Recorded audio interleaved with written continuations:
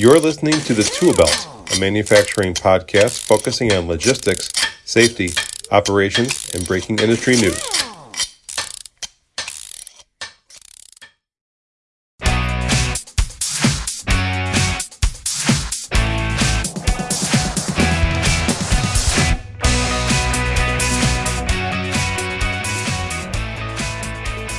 Hi, everyone, and welcome to a new episode of the Tool Belt podcast, brought to you by Endeavor Business Media's Manufacturing Group.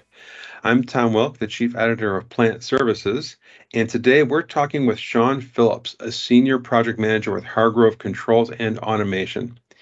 Now, Sean, in May, was awarded the prestigious 2023 Rising Star Award at the Control System Integrator Association Executive Conference in New Orleans. Recipients of this award are honored for leadership and innovation in equal measure.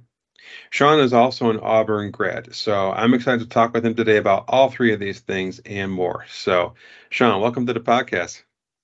Hey, Tom. Thank you. So, tell us some more about yourself and the career path that led you to this point to earn the CSIA Rising Star Award. I don't know if you want to start with Auburn or start even earlier than that. We can start with Auburn. I went to Auburn to be an electrical engineer, and my overall goal for going there was to work for Alabama Power. I wanted to do power transmission, things like that. Well, so Auburn does this really neat thing where they make you sign up for 5 different co-ops.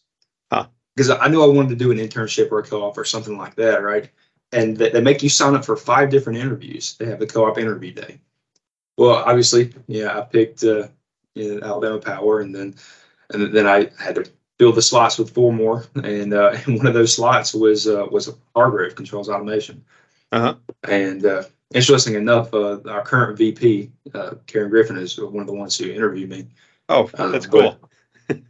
But anyway, so we get throughout the interview, and it seemed really interesting. I didn't know any of the 1,000 acronyms that they were throwing around, because everything in controls is an acronym, right?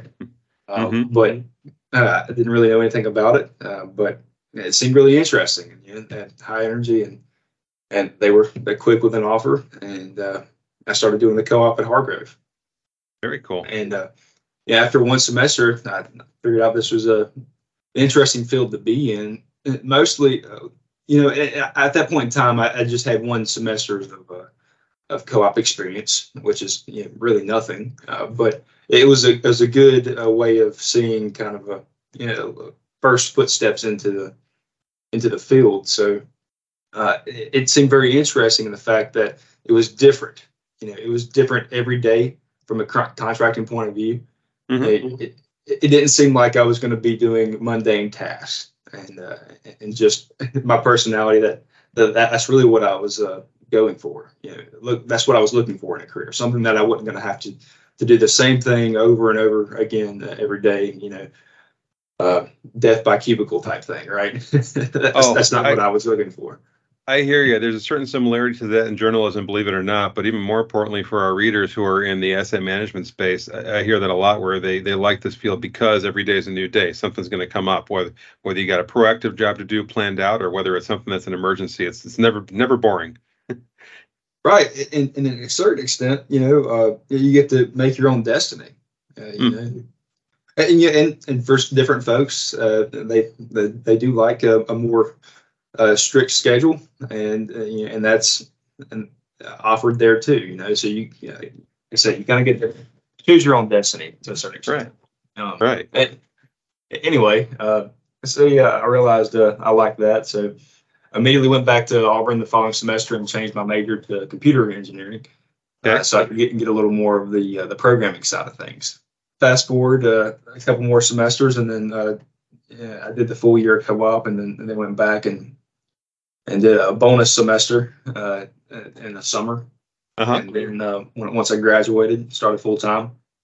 From there, started as doing graphics, and then quickly went into configuration, and then did technical lead, and then project management, and now senior project management, and it kind of all snowballed, honestly. And most of my career experiences been around Delta V, Emerson Delta V. That's what I started doing. Sure. And I do feel like my experience has been very concentrated. I think that was a good deciding factor in leading me to where I am. I was able to focus in on one system. Yeah. And get a really good skill set surrounding that. And that being said, even though it was one system, you still have ancillary systems touching that one system over and over again. So you still get a good variety of things just in that. Okay. And Emerson Delta V is going to be a familiar name to our listeners too, and our readers. It's again on the asset management, asset monitoring side. A lot of projects often will start with that to collect the data and start moving it where it's got to go. Are those kind of projects that you find yourself working on? Right. Yeah. So the data collection side of things, I think the projects we've done around that arena have more been in. Let's see, the ones I've been working on are more in the steel industry. Okay. And those are more PLC based. Again, that's just my personal experience. But yeah, that's what we've been working on for a few projects we have. Okay. We'll go in and a lot of times there'll be, older equipment, and we'll put in newer frameworks on top of that to gather the data out and host it wherever the end user might want it. Sure. In the press release that I read about your award, it mentioned that you had a lot of experience in the specialty chemical and the pulp and paper sectors. Could you tell us about some of the projects you remember, whether with Emerson Delta V or something similar, working with that sector?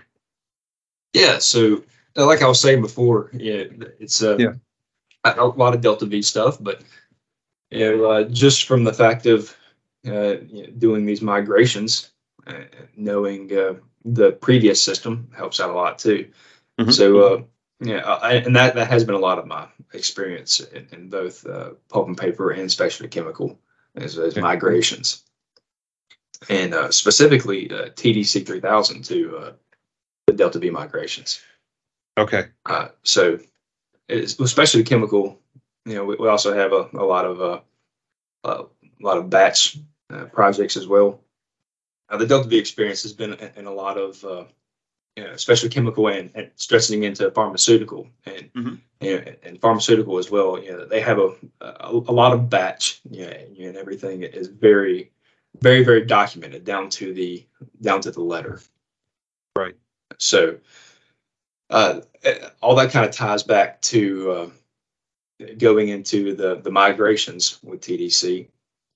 The way we'll normally go into those things is we'll go in and do narratives. We'll do narratives for an individual point basis, if that's what the client wants, or we could even do a larger narrative, something like a functional design specification. And you said that a lot of your listeners are into data gathering for asset management, right? And one of the ways that we would go about doing that usually is writing what we would call functional design specification. Okay. We would go through the process and define from a process standpoint what all is included in that, and then extract that into more of a table format. That's kind of the second step, and from there we can go through and approve with the client exactly what they want, because a lot of times, more often than not, I'm sure we've all seen it. There's a lot of test 1, 2, 3 points in the system, or Sean's test point, that type thing. So a lot of times we'll have to go through there and weed a bunch of that out and make sure that what's getting into the data collection system at the end is actually what is needed. Because if you put garbage in, you get garbage out. Excellent. Well, you're talking about operations controls, right? And I'm curious to know, is there a link between what you were doing that you saw on these plant sites and helping plants get a handle on their unplanned downtime? Did you help them make their processes more reliable, more repeatable, that sort of thing? Or what kind of requests were you getting to that drove your projects? Yeah, so absolutely. I mean, that's at the end of the day, I can't think of a single client that wouldn't like less downtime. Right. Uh, but specifically, there was one client of mine that a smaller operation where originally that they had the best way to say this a discount firm come in and program it from the start. Oh man. And so the entire system was pretty much spaghetti code. That's what we would call it, right? You have lines going everywhere, connecting back to who knows where. Okay. And everything just takes a lot of troubleshooting. That really is what that boils down to. Mm-hmm. Everything from the simplest of changes, you have to troubleshoot what it could potentially cascade into. Well, and this particular plant they were a utility to a larger plant, so their downtime was tracked by the minute. Yeah, right. And every time they went down, it was a large sum of money that they had to pay. Mm-hmm. Well, so because of that, obviously they want the most robust control options that they can get. But they're also on the edge of being a small, being a small plant. They have to watch costs very closely too. Mm-hmm. So one of the biggest things that we ended up doing for them was removing DeviceNet. And if anyone's ever familiar with DeviceNet, if you're familiar with it, you don't like it. Yeah. If you're not familiar with it, maybe you do like it because maybe it's a little cheaper. But if you are familiar with it, you're not going to want it in your plant anymore. And again, that's what these folks wanted. They wanted us to rip that out and replace it with Ethernet IP, which okay. Which I would recommend to anybody who has any sort of I guess bus protocol like that could potentially have noise in the system, which was their case. They had these device signal cables or DeviceNet cables running right alongside the high power wires, so they were getting a lot of interference. So what we did to get around that was put out Ethernet IP, Cat6 cabling inside of the control room only, and fiber out in the plant. So obviously, fiber wouldn't have that same interference, right? And that alone saved them a lot of downtime. It was compressors is what it was out in the field, and every time those tripped off those DeviceNet noises, they would have to go down. Oh wow! So, who knew that noise problems could cause that much problem? Honestly, it was, and going back to data collection. I feel like a lot of those PLCs out in the field that, again, antiquated stuff mm-hmm. that are talking DeviceNet and other bus protocols over copper. That is something that you definitely have to keep in mind. And even if it's not as drastic as a case as I just mentioned, where the plant's tripping, mm-hmm. you're still relying on this data for one thing or another, right? So you just got to keep that in mind whenever you're putting that up into a higher system. Again, garbage in, garbage out. That's interesting. Now you're talking to a guy where my previous job was with Panduit, working for their content marketing. So I did a lot of work on fiber drops inside the plant floor and shielded Cat6 or 6A back to either the data center or the cloud gate. When you talk to your clients, is there still a lot of work to be done to educate them on that physical layer element of integration, or are a lot of plants, you think, especially maybe chem or pharma, pulp and paper, where you got a sort of a messier environment inside the plant, are they aware that this issue can crop up when it comes to the projects you work on? That's a very good point. I'm gonna say it's getting better now, but a lot of clients, still think, or still look at Ethernet IP and as black magic, right? Yeah. But at the end of the day, it is the most robust communication protocol that I install. Mhm. And I think a lot of people would agree with me on that. But that being said, there's still a lot of those old bus protocols out in the plant, and a lot of people think, if it's not broke, don't fix it. But broke sometimes can be it's on the spectrum. Just how broke is it, and at what point is that costing you more money than it would cost to install a more robust, let's say, device level ring, with Ethernet IP. That's just speaking generally. That's what I'm seeing. It's just a matter of weighing the cost of the new install versus getting rid of the old stuff, which sounds like an obvious thing to come to, but intermingled with that is the education of just how robust and the return that you would get from installing these more robust networks. Okay. No, that's a really insightful point to about broke being on a spectrum. The people who are listening to this today are plant engineers, so they're not beginners in this field. They have a sense of what might be good on the network side, but sometimes it can take take a little education on the plant side, especially with not all plants have a handle on where in the spectrum they want to be. Yes, that's also a very good point, because going back to a lot of these migrations, when we're installing a new system, no client ever wants to be on the bleeding edge of technology. Right. I mean, I say no. I think we have had a couple, but a better term is most. Most everybody doesn't want to be on the bleeding edge, and I can't even say all don't want to be back in the 80s, because some still do. Yeah. Again, their mindset, if it's not broke, let's not fix it. Yeah. And their threshold for broke is it's pretty low.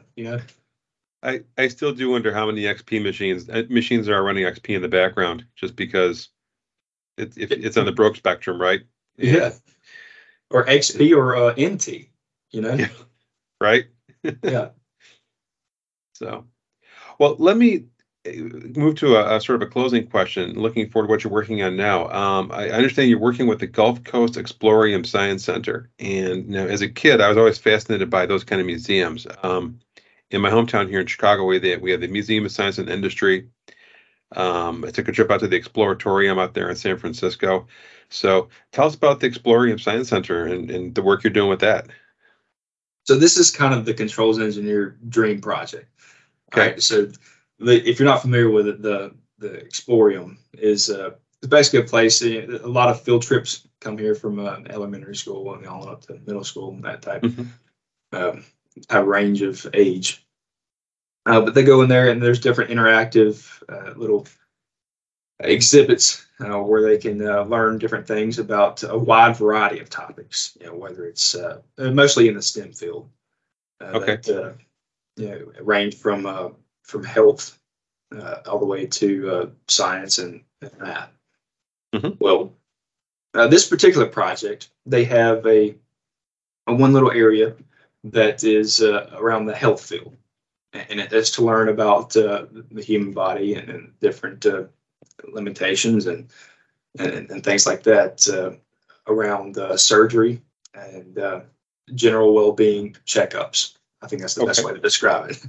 But again, it's all around the health field. Yeah. Well, these exhibits were donated probably 15 years ago.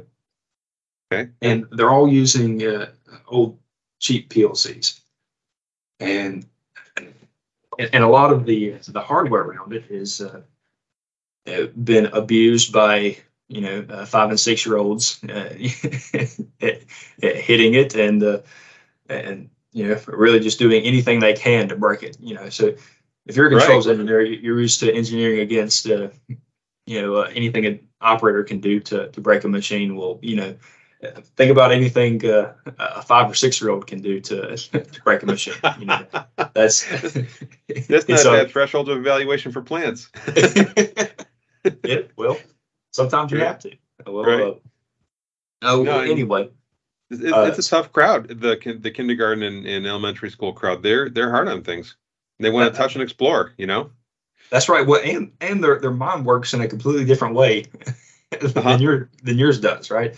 So it's really interesting to see how they come in there and think of every possible way to take the wind out of yourselves for you engineering around them, right? Mm-hmm. Mm-hmm. Anyway, so there's such a variety of things that we have going on in there. One specific example is which seems like such an easy thing to work around, but they have these 7-segment LEDs that are probably about I'd say 3 inches by 2 inches large. So not small, but not gigantic either. Okay. It's actually very hard to find drivers from a PLC to those 7-segment, right? So without having a bunch of I/O, let's say that. Okay. Right. So they don't want to add more I/O to the PLC, because that would make everything easy, right? If we just did single I/Os. Well, what we're doing instead is we're making custom circuit boards for those things. Oh, okay. Because what we really wanted is to provide them with a way that they could easily change these out in the future. All right, we want to have this very modular and easy for the maintenance guys at the Explorium to do.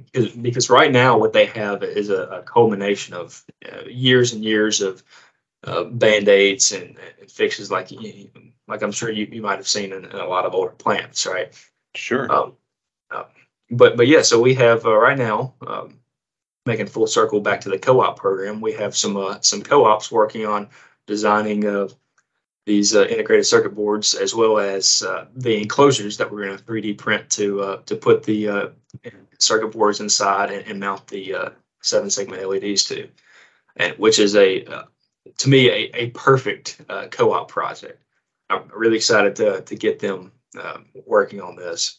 And also it's a very good introduction to controls. I mean, you have this problem. No one's telling you exactly how you're going to fix it. They just want it fixed, right? And that's the when I say it's the Dream Controls project, that's it, right? You have design freedom to do what you need. That is fascinating. It is a mix of design, physical hardware printing, like you said, 3D printing the circuit board, and in project management, project problem solving. How cool. Are your co-ops excited about this? They're all in? Oh, yes. No, they're all in on it, for sure. As would I have been if I would have had a project like this when I was co-op. Cool. Well, I got a couple of 9-year-olds and a 12-year-old who take advantage of every local library program for 3D printing they can. And when I tell them they can actually start printing circuit boards, it's going to blow their mind. Yeah, the circuit board portion of it, we have laser etching to do that. Ah, nice. Well, Sean, we've come to about the end of our time. I want to thank you for your time talking to us today. And again, Sean has recently won the CSIA Rising Star Award, and a lot of what he does is touches on all aspects of plant operations. So, Sean, thanks for being here today, man. Yeah, no, thank you, Tom. Your pleasure.